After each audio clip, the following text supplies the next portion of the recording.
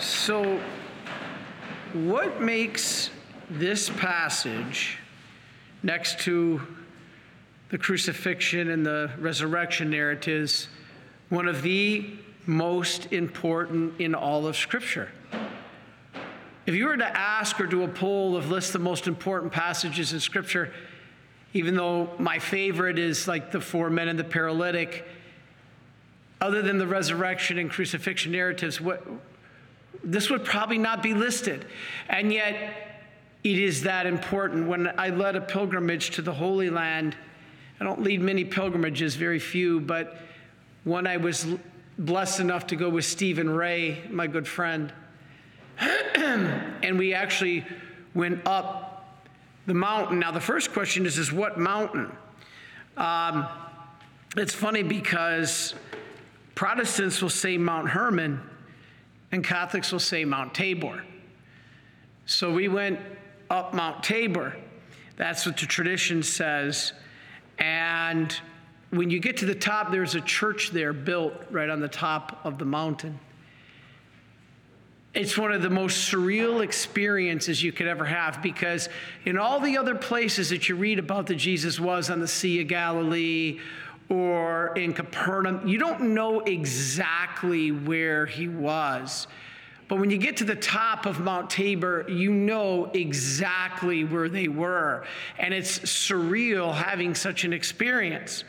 And so why is this so important? Because all of Jesus' actions earlier kind of indicated that he was God. Now the veil has been lifted, and the showing of his divinity is now revealed beyond his humanity. They saw his humanity, but now this veil is lifted and you see his divinity. This is what makes this so important. So now he appears with Elijah and Moses.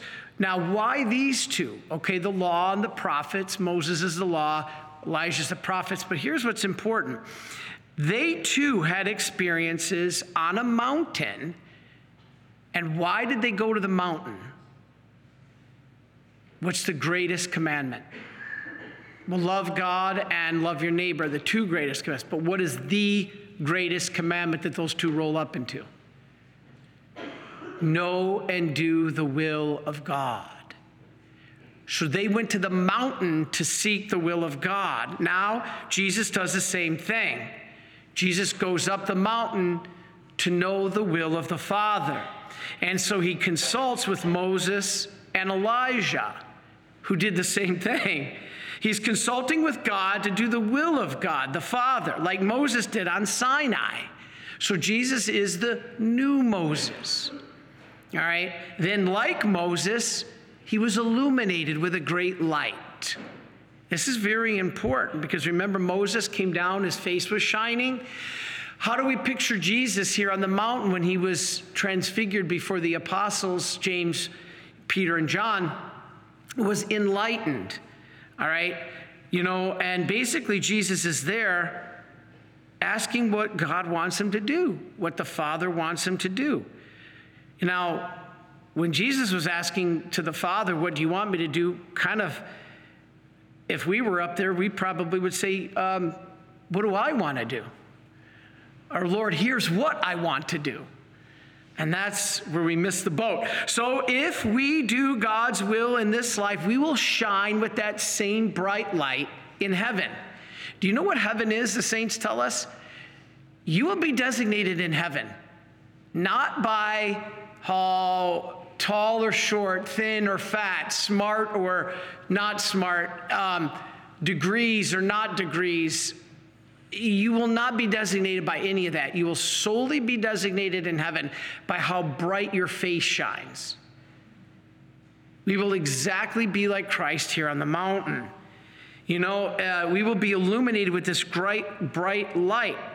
Everyone will be happy in heaven, and the amount of light that you burn will be how much you reflected Christ on earth. If you reflected Christ on earth, you will have that bright light in heaven. And so here we see what's going on. A Jewish belief. Why Elijah? Okay, Why Moses and Elijah? In Jewish belief, Elijah would come to be the herald of the Messiah. So whenever the Messiah would come, Elijah would be the herald.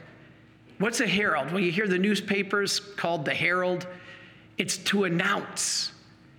And so Elijah, in Jewish tradition, would announce the Messiah. Now, when the Messiah came, he would be accompanied by Moses. So Jesus is being revealed here on the mountain. First is the Messiah, because Elijah heralds him and Moses accompanies him. Now, Christ fulfills all this. He is the Messiah, as I said, heralded by Moses and Elijah and accompanied by Moses. Now, it's also like the Feast of Booths, because Peter says, I want to build 3 tents, right? Why? To wait in these tents of the Feast of Booths was to wait in expectation of the coming of the Messiah. So when Peter says, let us build 3 tents, he's just not randomly coming up with this. In the Jewish Feast of the Booths, they would have the tents that they would wait in anticipation for the coming of the Messiah. So here's Peter saying, I'm waiting in the anticipation of the coming of the Messiah. Here he is, Jesus. And then all of a sudden this voice comes from above. It comes from the Father, who confirms who Jesus is. Now this is a confirmation of the Trinity, even though the word Trinity is not in the Bible. A lot of people will write to me and say, purgatory's not in the Bible. The word purgatory, yeah, the word purgatory isn't in the Bible, but I could give you 20 verses that show the significance of purgatory. The Second Maccabees, which was in the original canon, we must pray for the dead to relieve them of their sin. You must pay the last penny. You will not be released until you pay the last penny. The word purgatory is not mentioned, but the idea is. It's the same with Trinity. Trinity, the word is not mentioned, but Jesus is revealed in God the Father, and actually the Holy Spirit too. It's all revealed. How? Okay, God the Father, his voice. This is my Son, which makes him the Father. So the Son is then revealed by being transfigured, right? And how is the Holy Spirit revealed here? Did you catch that? How's the Holy Spirit revealed here? In the cloud. The cloud is a sign of the Holy Spirit. Remember, it overshadowed Mary. She was overshadowed at the conception of Jesus like a cloud. Mary was overshadowed. What about the pillar of cloud that led the Israelites out of Egypt? That was the Holy Spirit. So, just like the words of the baptism, the Father says, this is my Son. Now he adds, listen to him. To show what? That he is the greatest of the prophets. So Elijah's there as the prophet, but now Jesus is greater. Listen to him. This means he's a prophet, and he's the greatest prophet, even greater than Elijah. And he's not just a conquering Messiah, he's also a living Torah. So he's an incarnation of God's word. He's greater than the law. He's greater than Moses. And so he is the prophet, greater than Elijah, because Jesus, God the Father says, listen to him. Now he's an incarnation of the word. We see him. And so he is in many ways the living Torah. So he fulfills the law by now being the living word among us. That's why Mary is the new Ark of the Covenant. The old Ark brought the stone law. The new Ark, Mary, brings the law of the flesh. So Christ then led his disciples, right, up the mountain. Now here's something interesting I'm going to share with you that I learned in seminary. I've never heard before, I've never heard since.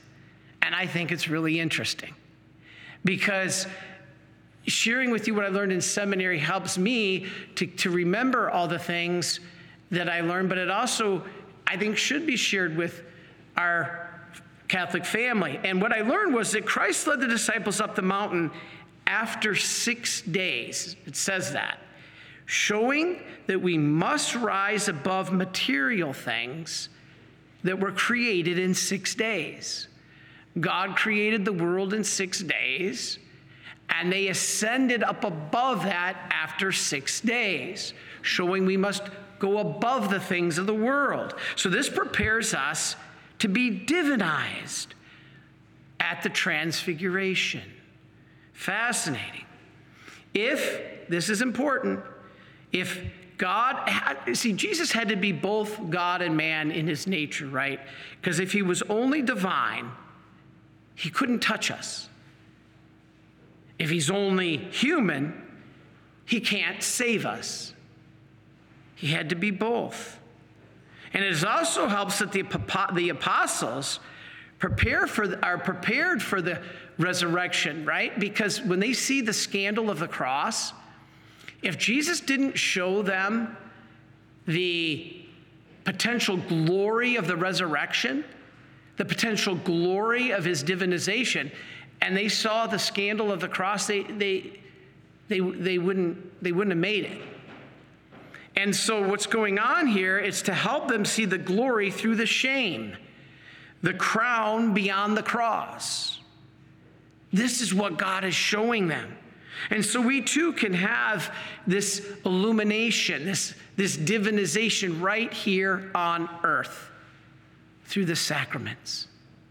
Through the sacraments. Ultimately, we will be judged on one thing.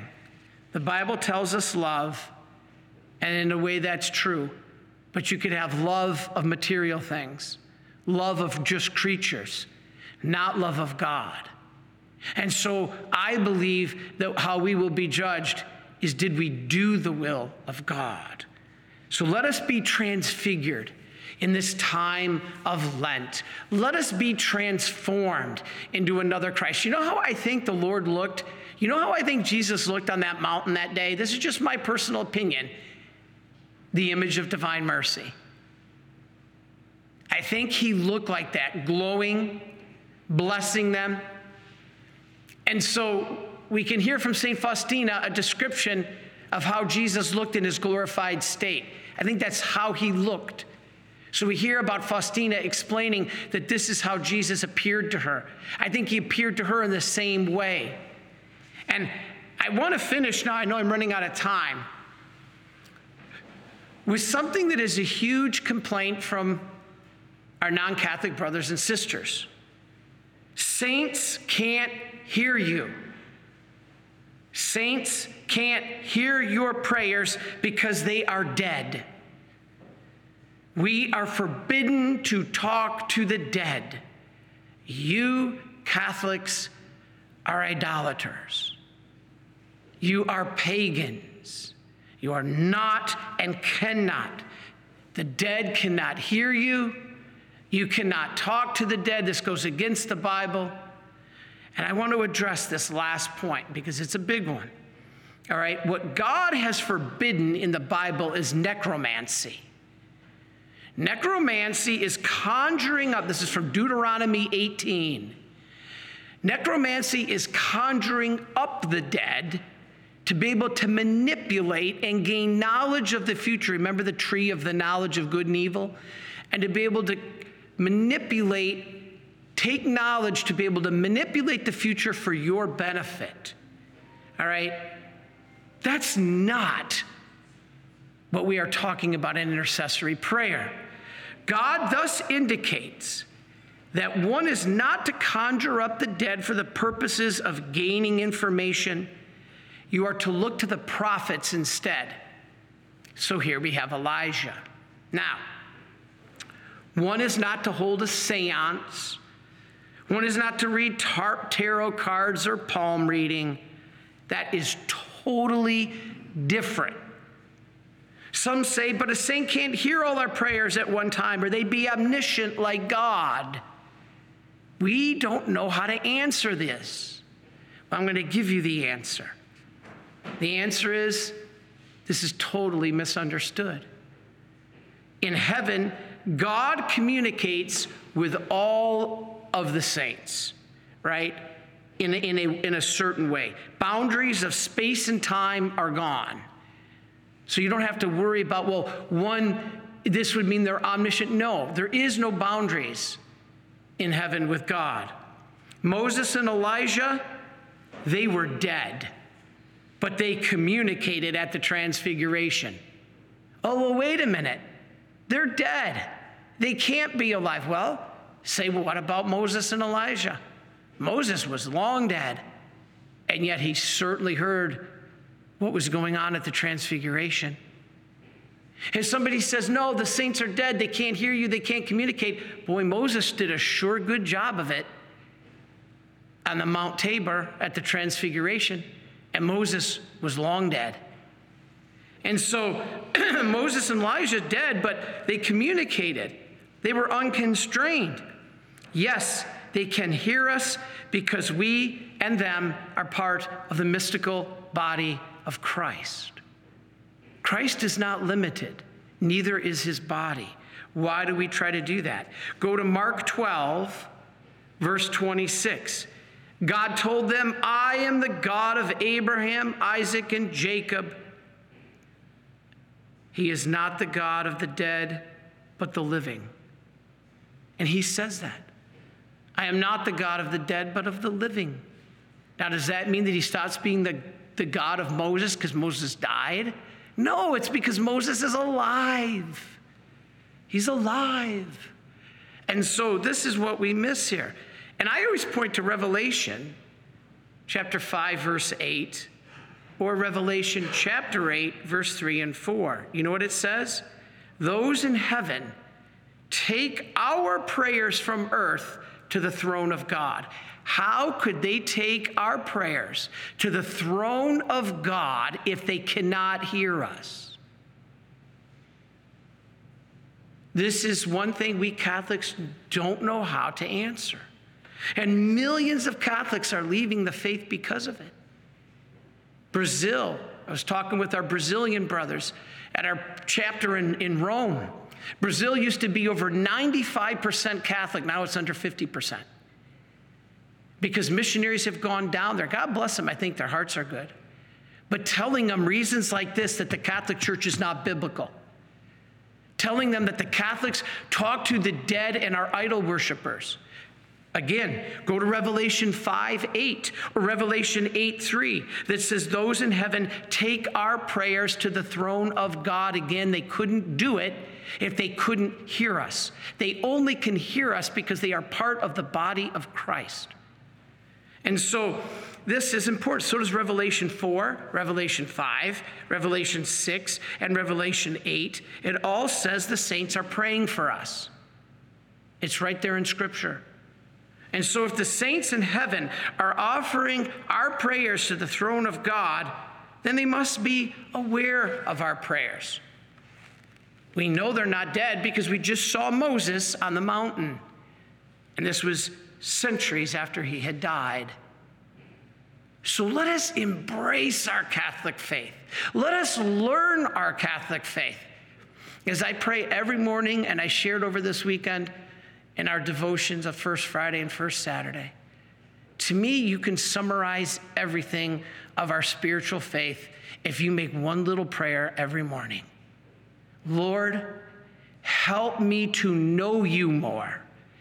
That is why I teach as best I can on our EWTN show, on our First Saturdays, on our Explaining the Faith series, in my books, all Marian priests trying to teach you.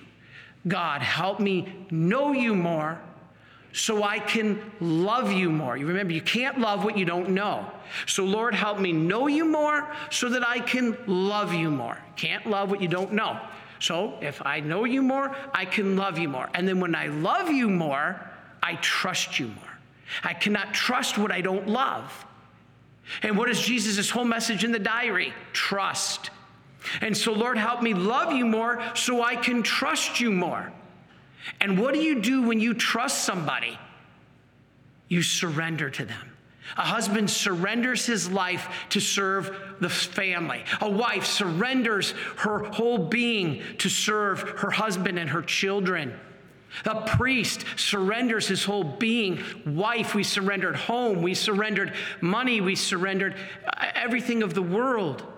So, Lord, help me trust you more so I can surrender more. And then Help me surrender more so I can do your will more in all things. That little path encompasses the entire spiritual life. Lord, help me know you more. That's your catechesis. So I can love you more. That's the virtues. So that I can trust you more. That is the message of St. Faustina in Divine Mercy. So that I can surrender more. That is the meaning of sacrifice. So that I can do your will more. And that is the answer to how to get to heaven. Doing the will of God is the greatest commandment. And why did Jesus go to the mountain? To do the will of God. He had just accomplished everything in his ministry led up to this. This is why it's one of the most important passages in the Bible. God bless you. Are you a Marian helper? Join our Spiritual Benefit Society and start sharing in the graces of all the daily masses, prayers, and good works of Marian priests and brothers all over the world. Sign up is free and easy. Simply visit micprayers.org.